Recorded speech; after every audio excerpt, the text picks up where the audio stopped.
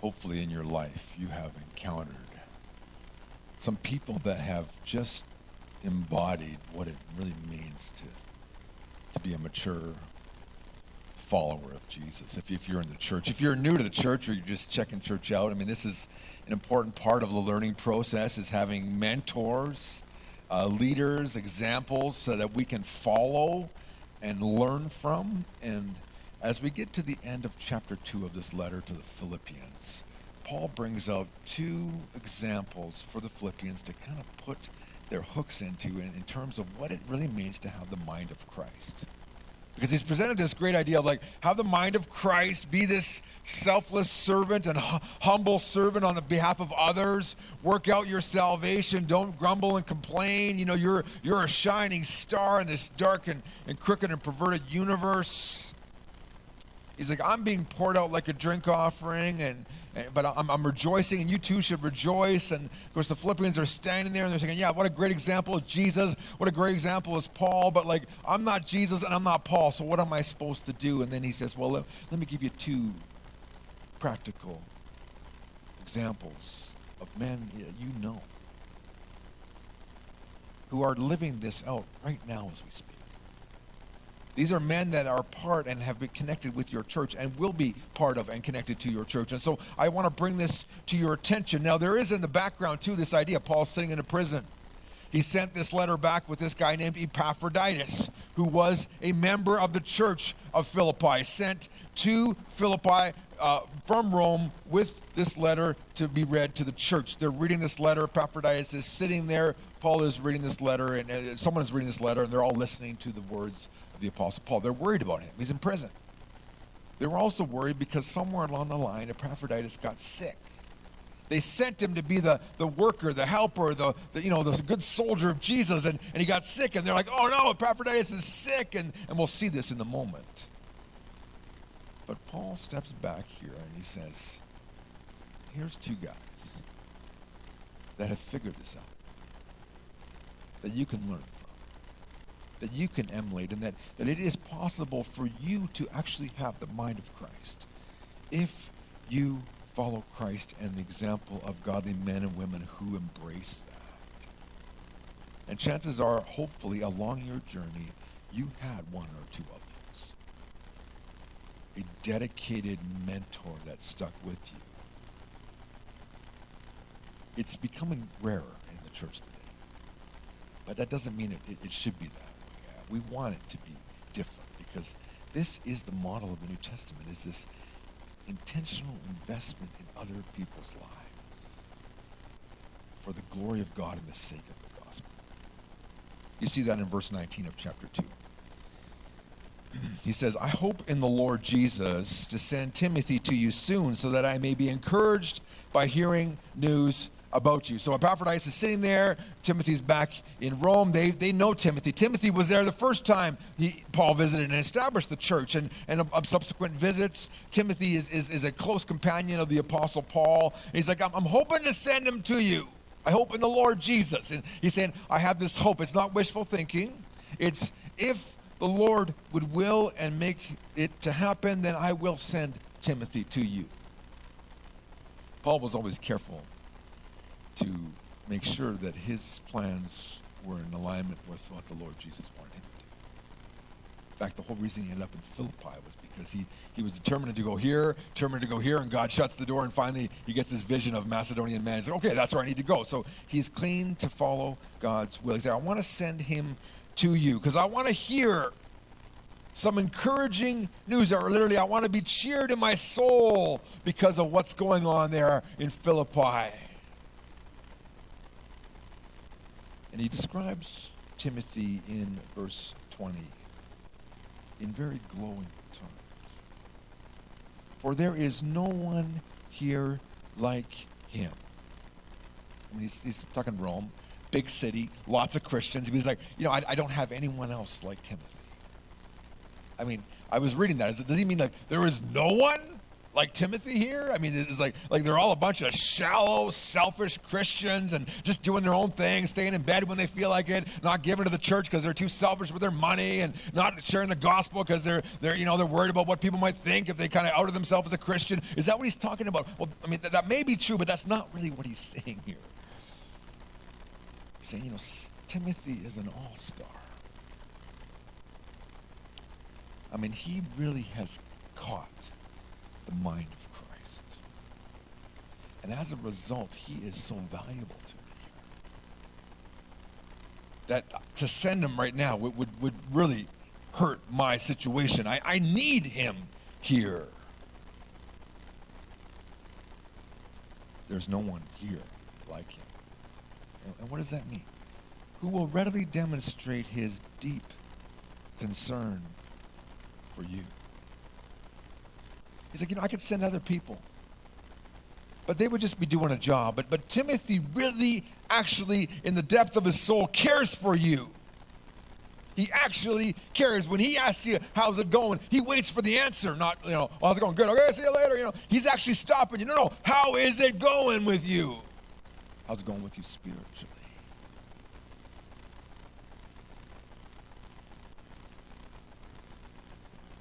We care about that here in New Life.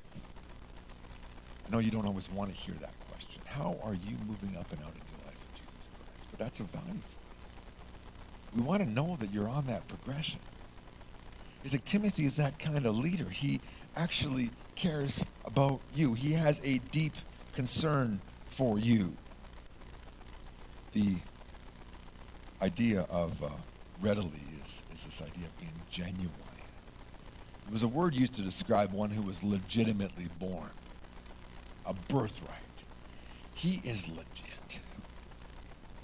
He's not just going through the motions. Some of you know this, or you go to some doctors, and they're just running you through their books, and they're just trying to get as many people in and out of the day as they can in a day. They don't really care about you. Oh, here, take some antibiotics. Okay, here, take some codeine. Here, what do you need? What do you need? Okay, get out of here. I need, and they're just running people through, and you're like, do you actually care about me? Oh, here's a list of things. Go get all these tests. So you get all these tests, and then you don't hear anything back. Why? Because those tests are sitting on a desk somewhere in his office, and he's going on, or she's going on, and they're just running people through, making money. They don't care about you. Timothy cares about you. A deep concern for you. He has the mind of Christ, where he has humbled himself and he has elevated your interests, and he actually cares. He says in verse 21, others are busy with their own concerns, not those of Jesus Christ. Timothy is not one of those people who are just always worried about their own bank balance and their own work and their own status and their own, opportunities and their own career path. The commentators would say Timothy was that guy who was always in the second chair, always in the shadow. There's Paul, there's Timothy. Kind of just, following along. And then he seemed to embrace that. I'm okay being the second guy. It's all right. I'll be the co-pilot. No big deal. I'm just serving the Lord as long as the gospel's advancing. It's like, this is that guy. And then others are so concerned about their own agenda, their own progress, their own promotion, their own value and status. He's like, that's not Timothy. He has embraced the interests of Jesus Christ. How do you find out what are the interests of Christ? It's reading the Gospels.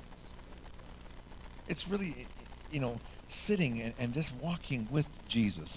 Something that sometimes what happens with some Christians that have been in the faith a while is they just get stuck in the epistles of Paul.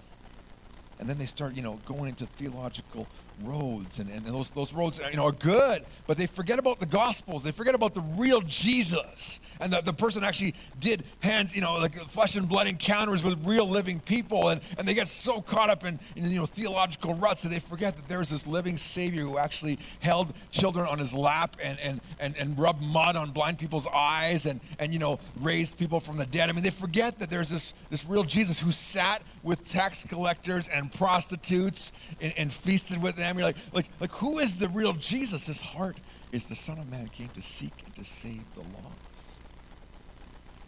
What's the concern of Jesus? Every person in our city that doesn't know him, that's his concern.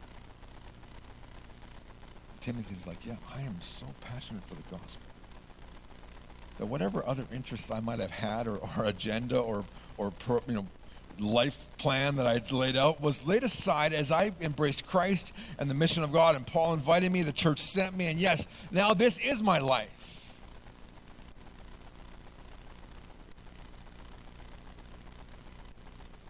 How much did the interests of Jesus find room on your calendar this week? Where did it find a place in your heart this week?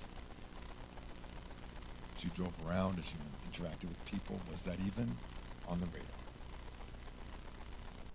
As you looked at your financial statement, was that even something that you thought about? What would Jesus do with what I've got?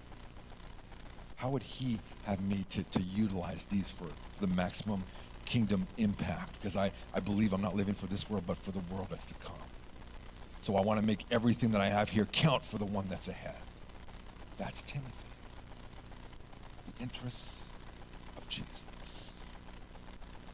And he goes on in verse 22 to say, but you know his qualifications. Like a son working with his father, he served with me in advancing the gospel. I mean, he was almost like a family, like my adopted son.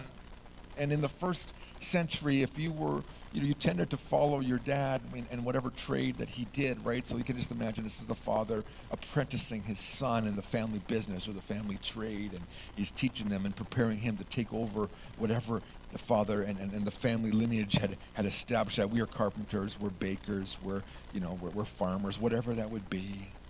It's like Timothy just fell into line and he apprenticed under me. We're close. So when I send Timothy to you, well, what I'm telling you is you can expect him to have my very heart because I've invested my whole life in him. And so when he comes and ministers to you, it's like I'm ministering to you. I'm not sending you the bench, the bench warmer that's sitting at the end of the bench. I'm sending you my number one all-star to help and to minister to your needs. He served. And that word served is actually the word slaved. Again, there's two different words for servant and slave in the Greek language. And slave is this person who works without any rights, who does what they're told, who advances the interests of the master. Timothy slaved for Jesus Christ, advancing the gospel. And that's the whole tone of the book of Philippians is we want to keep the gospel moving forward. And there are threats to that happening. Sometimes it's internal threats, sometimes it's external threats. It's suffering and persecution. But I'm sending Timothy to you. He is the faithful servant who has continually kept this thing moving forward. And when he comes, he's going to encourage you along those lines. In verse 23. It says, I hope to send him soon as I know more about my situation. And in verse 24, though I am confident in the Lord that I too will be coming to you soon. So, Paul's like in this situation, like, I'm not sure how this is all going to work out, but I'm going to send Timothy. He's going to return to me, tell me how things are going there, but I hope to be there to see you guys soon. But in the meantime, here is an example of what I've been trying to teach you. Timothy embodies the gospel in his life, his character, his commitments, his whole life realignment with the purposes of God and Jesus Christ and sharing the good news. Timothy, outstanding example. I was thinking about Ireland. We've got friends in Ireland. The story of St. Patrick, right? St. Patrick was in Britain. He's a 16-year-old, and all of a sudden these Irish warriors come over and attack his village and burn it down and take him back to Ireland as a slave. He's this Irish warrior chief has him as his slave, sends him to the hills to look after his pigs. And he's in the hills, and up to that point, he was a very complacent Christian, but then he really begins to pray and use that time, and he's almost starving out in the hills, and finally God's like, he really grows close to God, and God's like, guess what? You're going to be going home soon. And then God speaks to him somehow and says, like, yeah, you need to get to the south coast because there's a ship waiting for you there. So he runs 200 miles. Finds this boat going across to France, to Gaul, and they get there, and it's this journey. Finally gets back home to Britain, and so it's great. He's home, he's back where he belongs, and then God puts this call in his heart: go back to Ireland. Now, I'm thinking about that because I'm like, this is me. And God's asking me to go back to the place that where I'd been a slave. I mean, that's crazy. But so he goes back to Ireland as a missionary. Why? Because God asked him to, and because he knew these people were stuck in darkness. And so St. Patrick, and the stories are legendary, some true, some probably embellished. But his impact left a big difference. But he had a critical point where he had to choose. Patrick's life in Britain or God's will for Patrick back in Ireland. And he, and so there it is. Timothy's the same way. His path is going a certain direction. He encounters Jesus. He encounters the Apostle Paul. The church is like, yeah, Timothy, you go with Paul. And all of a sudden it's like, boom, his whole life changes. Because he now has the mindset of Christ. But then he gets to the closer to home in the latter part of this chapter, verse 25. He says, but for now, I've considered it necessary to send Epaphroditus to you. Epaphroditus, and he's sitting there. There is probably a little bit of uncertainty because it's like, hey, we sent this guy, we commissioned him, we sent him with money for the Apostle Paul. He was supposed to work for Paul. He gets there, he gets sick, or he's sick on the way. We don't know how it happened, but it's like now you were supposed to be help, now you're a burden, and maybe there was people in the Philippine church saying, Epaphroditus let us down. We put him out in the field and he dropped the pass. Gave him the handoff, he fumbled it.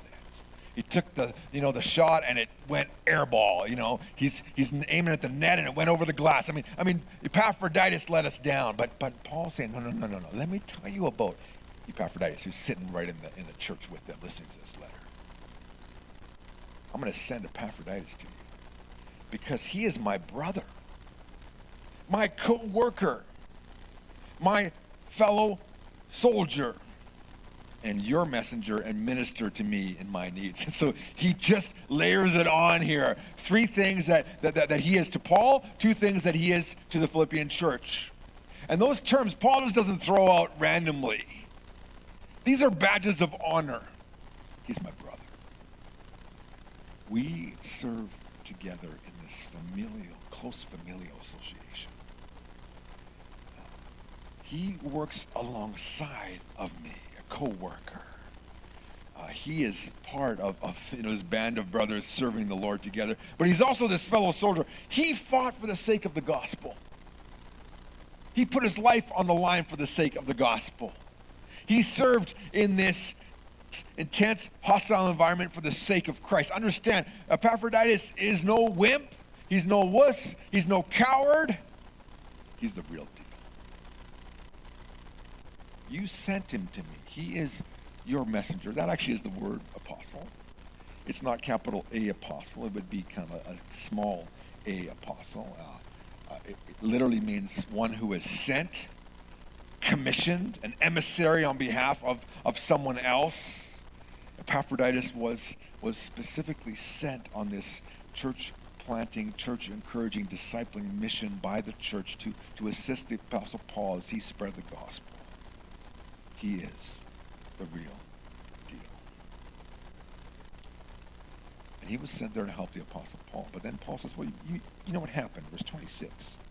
Indeed, he greatly missed all of you and was distressed because you heard that he had been ill. I mean, they describe that distress as like this homesick. He was homesick. But not in a bad way, but he was concerned because he's there. The news had gone to the Philippines. Oh, yeah, Epaphroditus is sick. And they're like, oh, no. And then he's like, oh, no, they're going to be worried about me because I'm sick. Some of you are like this when you're sick. You don't really want people to show you any attention. Others of you are not. You want all the attention you can get. You get it. But Epaphroditus was not one of those guys, right? Not one of those grouchy men that gets sick and just can't do it. No, he wasn't one. He's just like, no, don't worry about me. I'm okay. Hacking up a lung and black phlegm coming out. I mean, it was bad. He says in verse 27, in fact, he'd become so ill that he nearly died.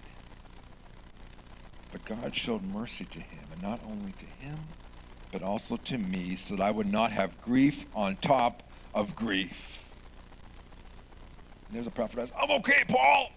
Paul's looking at him and saying, I've not seen many people of that skin tone live.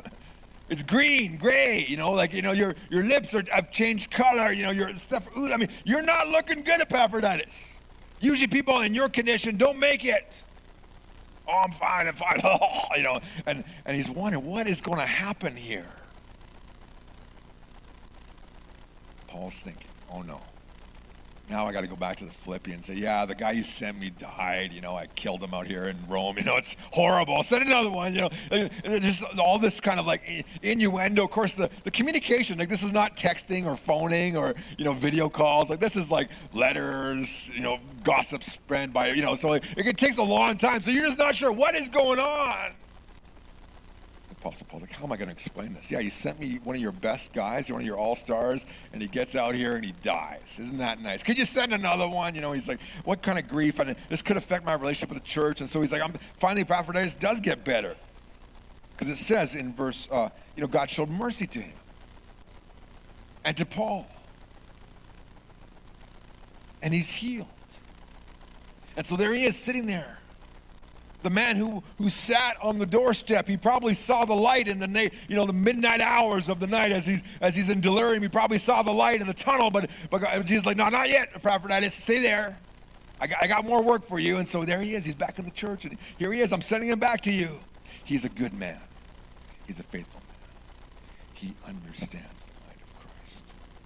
He is no failure. He's no dropout. He gave everything he could for the cause of Christ. And he says in verse 28, therefore I am all the more eager to send him, so that when you see him again, you can rejoice and I can be free from anxiety. Like, whoo, finally, he's back in your hands. He's yours now. I don't have to worry about this. But he's also like, yes, we made it through this. This was a horrible experience, but God carried us through it. His mercy got us to this place.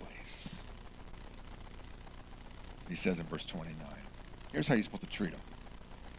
So welcome him in the Lord with great joy and honor people like him. And who do we honor? Who do we show value and respect to? Some of you will go in next month to the Vic Juba to watch some country singers, and you're going to spend $70. You're going to honor their talent. Some of you will watch, overpaid grown men and women play sports, and you'll spend money to do so, and you will honor them. Some of you will turn on your TVs and watch singers or go to concerts, and you will honor them by spending money to do that. But the Word of God says, honor these types of people. Ones that give and sacrifice their whole lives for the sake of Christ and for the sake of others. Because that is what this is all about. If you have the privilege of serving downstairs, which many of you do, in the summertime, they've been going through this series, The Voice of the Martyrs, on different kind of missionaries and people. And some of those I was reading about this just as I prepared for this. And one of those was Gladys Aylward. She was denied into the mission agency of China Land the Mission because they felt she was too young and didn't have the right education. But she bought her own ticket, went to China, and opened up this mission with another lady, and they called it the Inn of the Eighth Happiness. She worked to try to help, change and bring good, the gospel into China. When World War II broke out, she took 100 orphans over the mountain to safety and ended up in Taiwan where she ministered to kids, but she just poured her life out. Honor people like this. Amy Carmichael was another one of those type of people.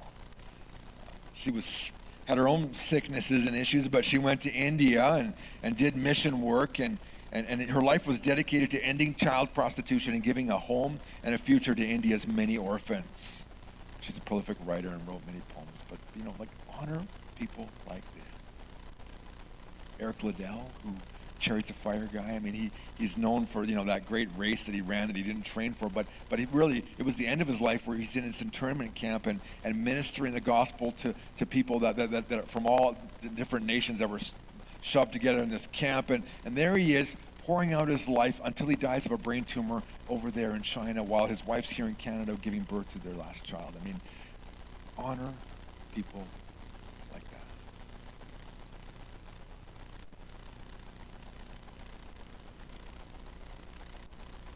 As he says in verse 30, since it was because of the work of Christ that he almost died.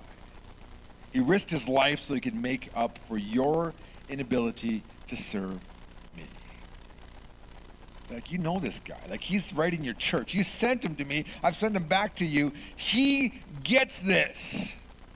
He was sitting on the very doorstep of death, nearly falling off the bed into eternal kingdom and light with Jesus. But he stayed around because he's not done his work yet. And honor him, respect him, welcome him. And literally, it's like the homecoming welcome of someone who'd been serving in the war, right? Seeing those guys and women that came back from the war, and the parades in the street. Welcome Epaphroditus. He is no slouch. And what I think the Apostle Paul wants to encourage us at New Life is there are Timothy and Epaphroditus here. There are Gladys Aylwards and Mary Slessors here. Men and women of faith, of deep commitment and of passion and of sacrifice, who can become and will be all-stars in God's eyes. We at New Life will hold those men and women in high regard. They will be the heroes, people that sacrifice, give of their time, who decrease their own interest in order to increase the interests of Christ in their life. The natural, innate nature is to be selfish, to do what you want, when you want it, how you want it. But the mind of Christ says, I die to that, and I embrace the life of Christ. And he sets the agenda and the direction for my life. And in that process, you will find that you will give up a lot of things, but you will gain so much more. Many of you are afraid to do that. You cling to what you have. But if you would just let it go, God could fill your hands with more than you ever dreamed possible. Timothy discovered that. Epaphroditus discovered that. Paul had discovered that. Christ exemplified that. And he invites all of us to that. It's actually possible to embrace the mind of Christ and to live this out in real terms. These two men are clear examples of that. Giving your life for others. I close with this story. It's a parable of a guy named Sadhu Sundar Singh. He's a Hindu convert to Christianity. He became a missionary in India. So one late afternoon, Sadhu was traveling on foot through the Himalayas with a Buddhist monk. It was bitter cold with the night coming on, and the monk warned Sadhu that they were in danger of freezing to death if they did not reach the monastery before darkness fell. Just as they were traversing a narrow path above a steep precipice, a cliff, they heard a cry of help. Down the cliff lay a man, fallen and badly hurt. The monk looked at Sadhu and said, "Don't stop. God has brought this man to his fate. He must work it out for himself. Let us hurry on before we too perish."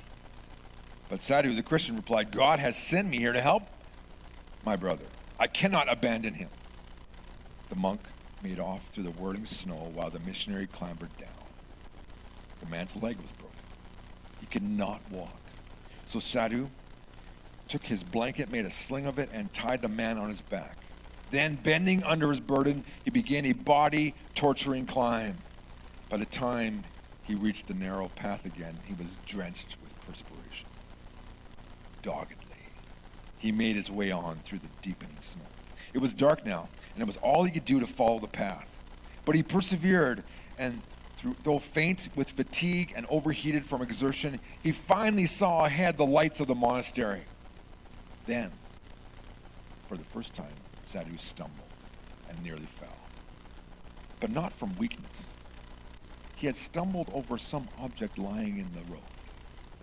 Slowly he bent down on one knee and brushing the snow off the object. It was the body of the monk, frozen to death. Years later, a disciple of Sadhu's asked him, "What is life's most difficult task?" Without hesitation, Sadhu replied, "To have no burden to carry."